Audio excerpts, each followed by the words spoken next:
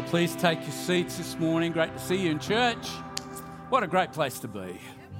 I kind of like being in church, which is really handy if you're a pastor. It's great to be here today. We continue on with our month's topic. We're looking at the vision of the church. And today I want to talk about being a community of unity. Being a community of unity. I came across a good little quote during the week as I was preparing. Normally a person I wouldn't quote from, David Spangler, who is a New Ager. He calls himself a spiritual mystic.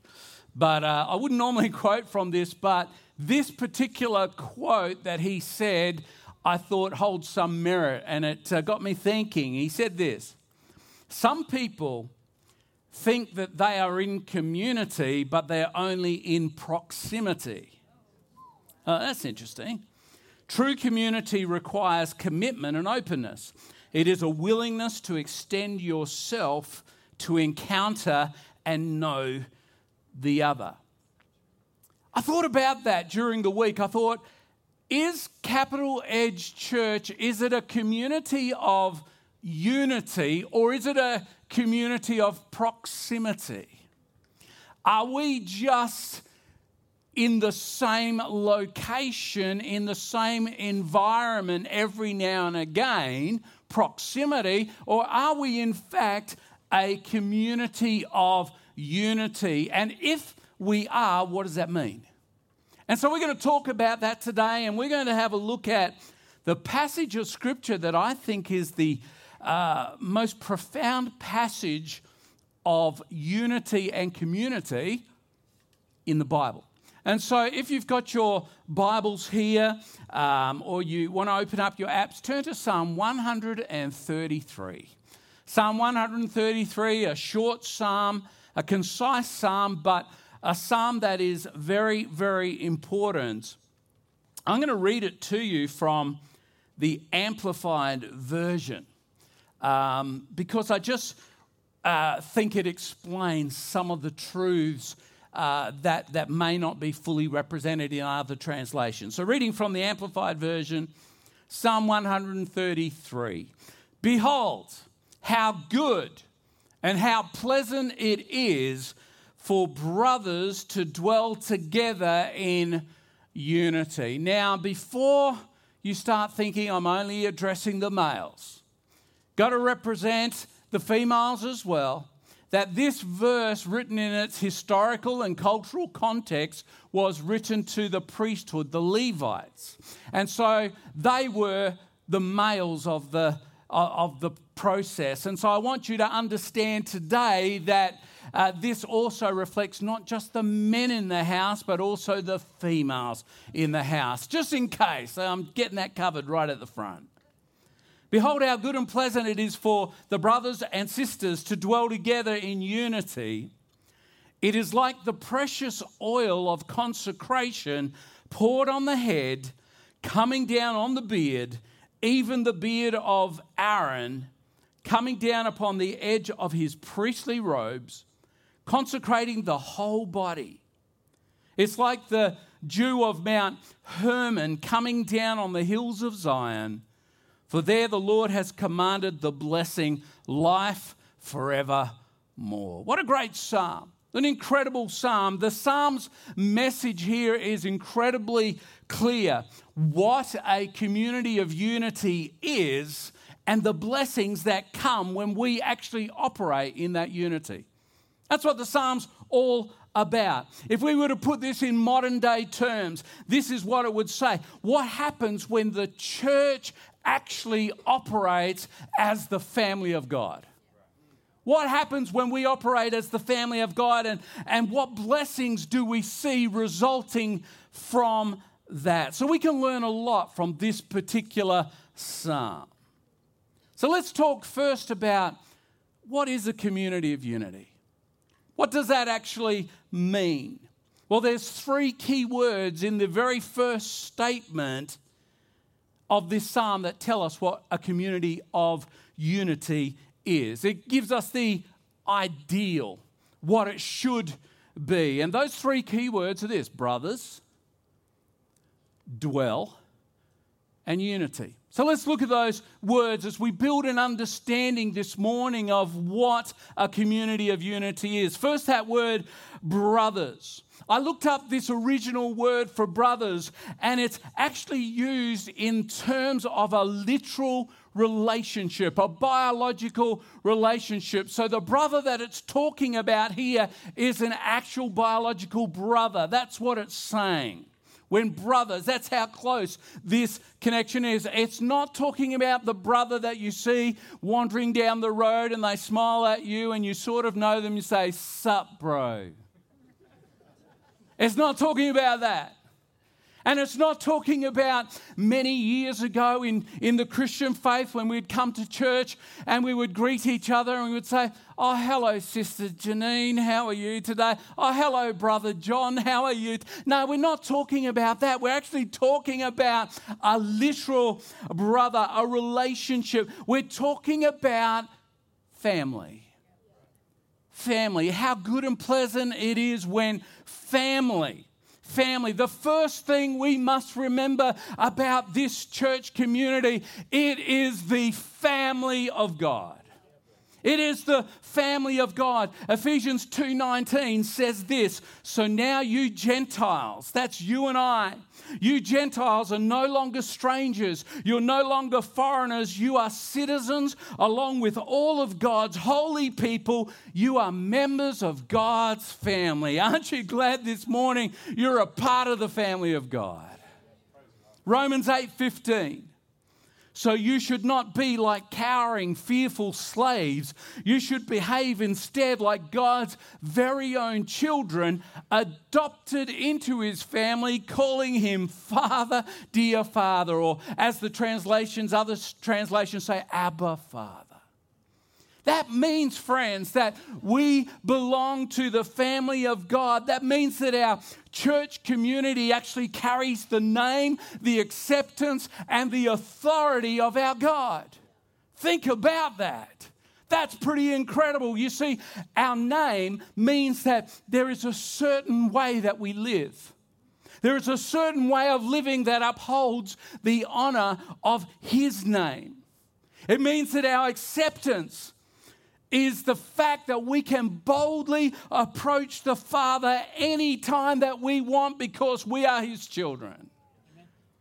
It means our authority says that we can stand in absolute assurance and absolute certainty in who we are in Christ. That to me sounds like something powerful. That to me sounds like something profound. You see, as a church community, we have to start living in the power that we have. We have to start living in that power, being the head, not the tail. You know, we aren't a gypsy family. We're not the black sheep of society. We're the sons and the daughters of inheritance in God. We are held in esteem and we are loved by God the Father. We're not weak. We are strong. We're not insecure. We are bold. We're not confused. We're conformed to the image of Christ. We are the powerful family of God. That sound too powerful this morning? Yes, brother. Yes, sister. That's better. We're the family of God. I don't think we operate in the strength of what that means sometimes. We are the family of God. Our church community is not weak. It's not a wimpy organization full of desperate, needy people. That's what the world would like us think of the church. It's the powerhouse family of God where every member of the family united becomes this dynamic influence that can change the world. The next word is dwell. I looked up the meaning of that word dwell. It means to remain. It means to make full habitation. But this is an interesting meaning of that word. It means to marry. To marry, to dwell. You see, we're not just a family. We're a family who remain together. We're a family who love to be each other. We're a family that's married to the mob. We're all here together. We belong to each other, which also infers another characteristic of the church, and that is that it's the bride of Christ. We're the family of God. We're the bride of Christ. You know, when we read Scripture, we can miss a whole bunch of things. It seems like Jesus did this, and then he did that, and then he did that. But sometimes it's important for us to ask, well, if he did this and then he did that, what happened in order for that to take place? I think it's important to ask those things from time to time. You see, Jesus didn't just go to church with his disciples on Sunday. He didn't just sit down every now and again and teach them Theology 101. There's a whole bunch of stuff that took place outside of some of those passages that we have. He discussed important things. He mentored. He modeled how to live. He ate and he slept and he laughed.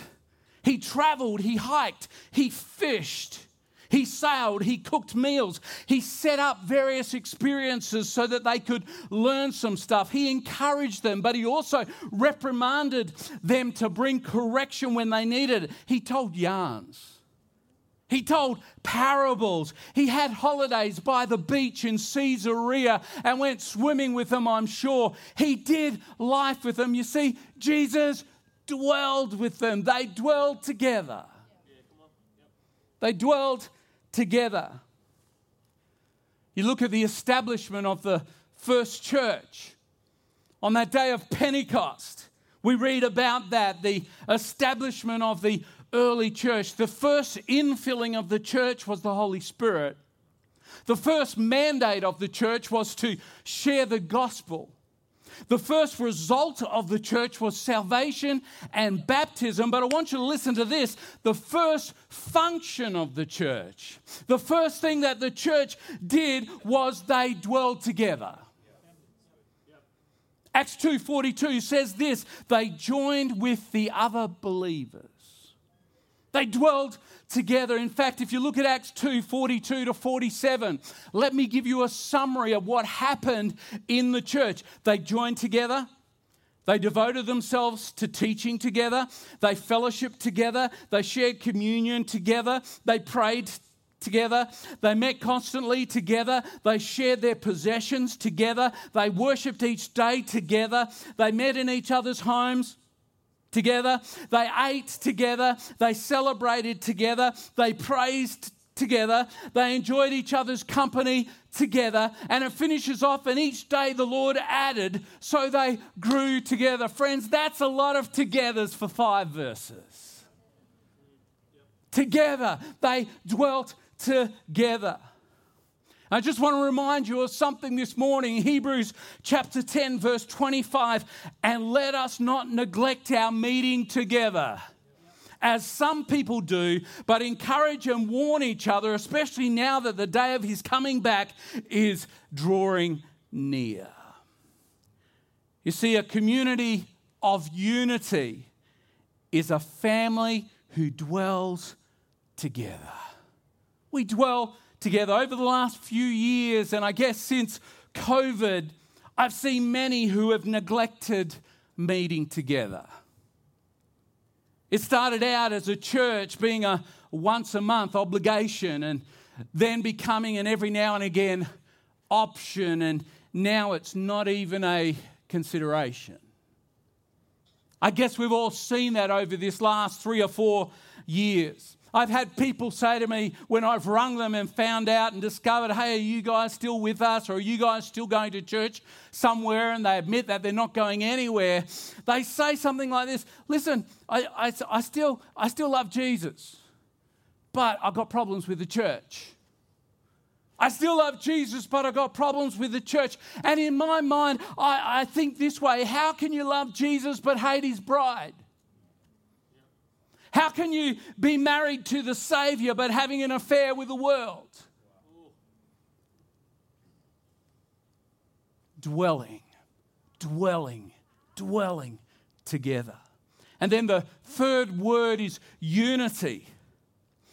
In fact, other translations use a different word.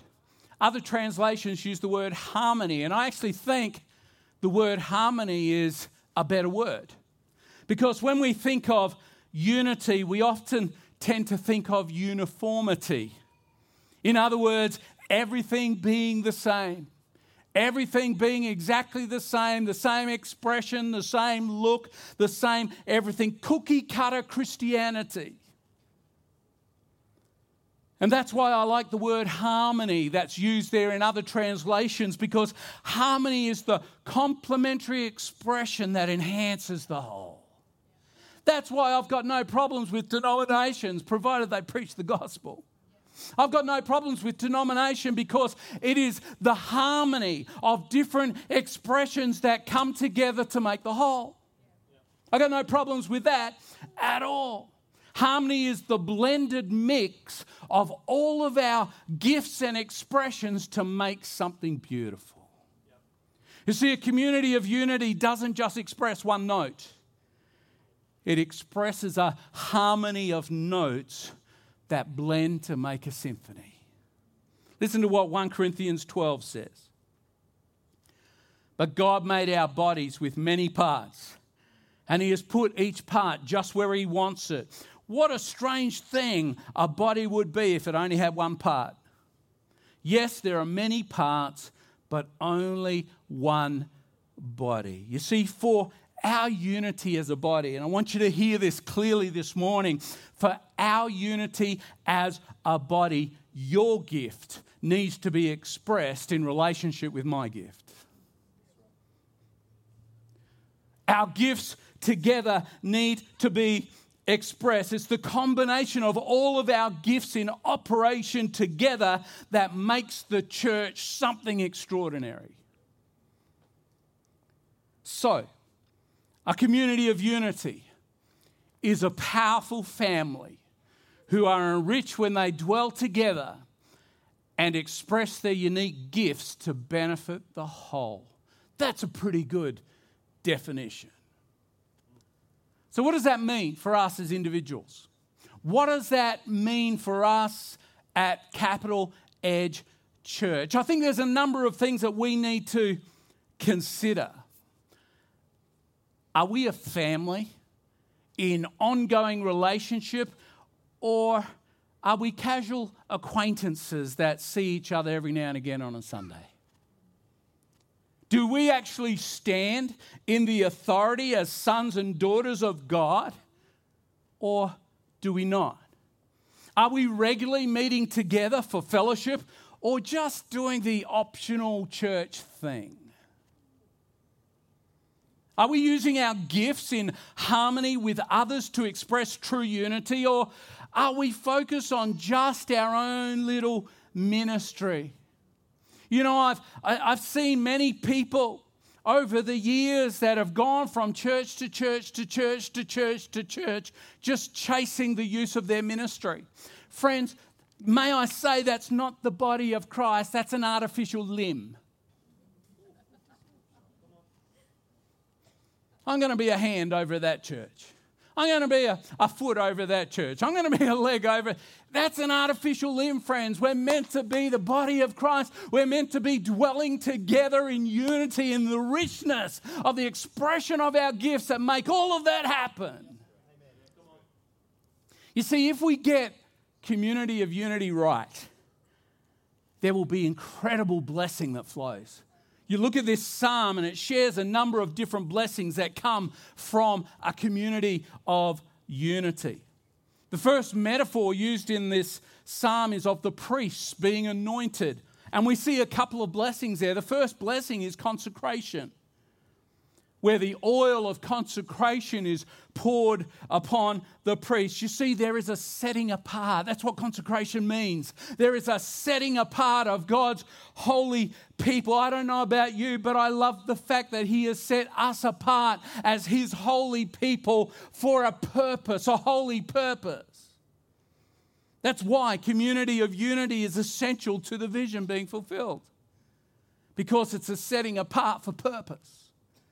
And then it talks about the anointing, how the oil of anointing runs from the head down Aaron's beard to the priestly robe. And it's talking about this oil poured out, this anointing running down. It's all-encompassing. It covers everything from head to toe. Friends, isn't it great to be in a church where we can be guaranteed of the anointing of God on everything that we do? Everything that we do. What a blessing that is. And then there's the second metaphor in this psalm. It talks about Mount Hermon, and it talks about the dew of Mount Hermon. I researched and had a look at that word dew, D-E-W. I looked at that word, and it actually means, it's symbolic of redemption. It's symbolic of resurrection. It's the picture of the dew that settles down upon the mountain. You got to remember, Mount Hermon is this fertile mountain in the midst of a desert, surrounded by a desert. And it talks about the dew of Mount Hermon. It's a picture of the rejuvenating waters. It starts out as dew at the top and becomes flowing waters down the hill. A dew, a rejuvenating water that brings life to the dry desert around it is what it's talking about. You see, community of unity brings life to what was dead. We bring life to what was dead. I think there's testament today in this building of people who were once dead and lost in their trespasses and sins, but have been brought to life. They're new creations in Christ Jesus. The old is gone, the new has begun. Praise God. Is there anyone here today that is a testimony of that? What a blessing that is, the resurrection from death to life. But then there's also the blessing of transformation. You see, this Mount Hermon, was the Mount of Transfiguration, where Jesus went up that mountain. It speaks of transformation by the Spirit of God. You see, a community of unity helps people grow and mature and transform into the image of Jesus Christ. Do you know that I need you and you need me to be more like Him? To be more like Jesus. It's that transformation. What a blessing that is. And then the third metaphor in this psalm is the metaphor of Zion. Zion means Jerusalem. In fact, it means more than that. It means the topmost parts, the hills of Jerusalem. And so Zion refers to the place where Jesus was actually lifted high. But that place was a place of crucifixion, but it was also a place of exaltation. See, a community of unity knows what sacrifice is, but it also knows that when Jesus is exalted, He will draw all men to Himself. John 12:32, Jesus said, "When I am lifted up," speaking of the cross, "when I am lifted up, I will draw all men unto me." And the blessing that is part of this community of unity is this, that we will see people saved. We will see people drawn to Jesus Christ. What an incredible blessing in being a community of unity is. And it goes on and says that there the Lord commands a blessing. Other translations use the word pronounce a blessing. There the Lord will pronounce a blessing. In other words, the blessing is obvious. Imagine being that kind of church when people walk past and they hear what we're doing in here, or they come in and they see what we're doing and they say, "I don't know what it is, but that church has something on it.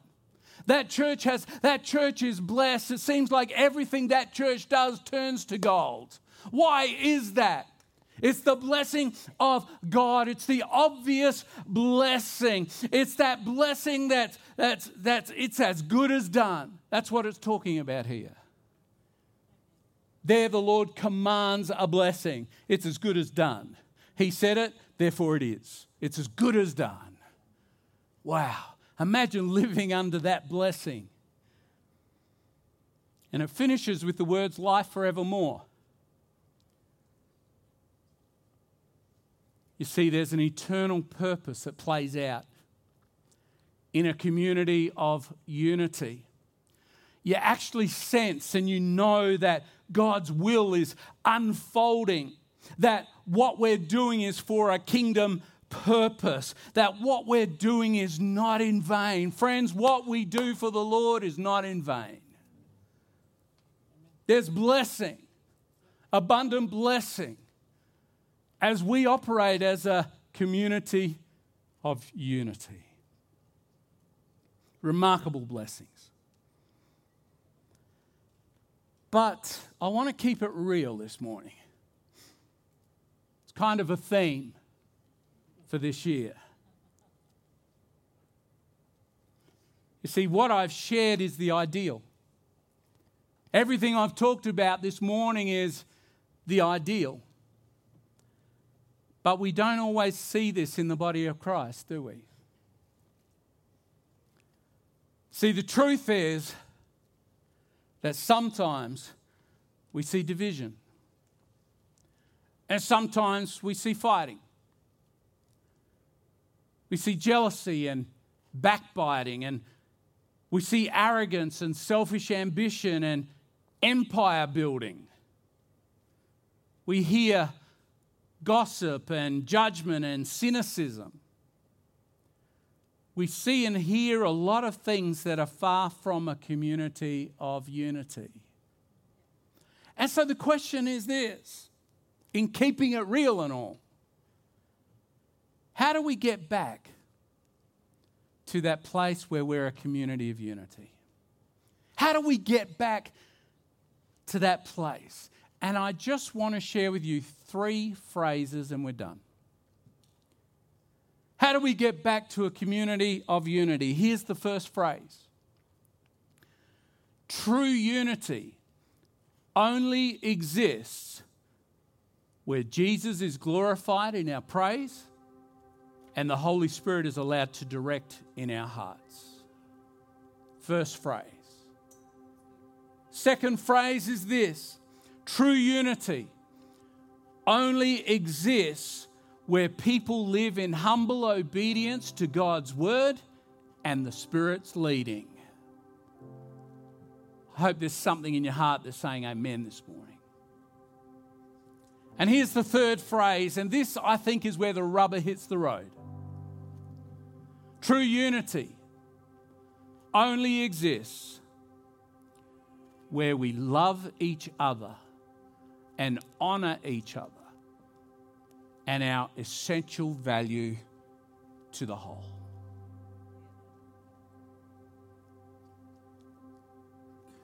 So, is a community of unity an ideal that we possibly can't get to? I don't think that's the case. I don't think that's the case. In fact, here's the thought. True unity starts by knowing God, becoming like Jesus, making a difference.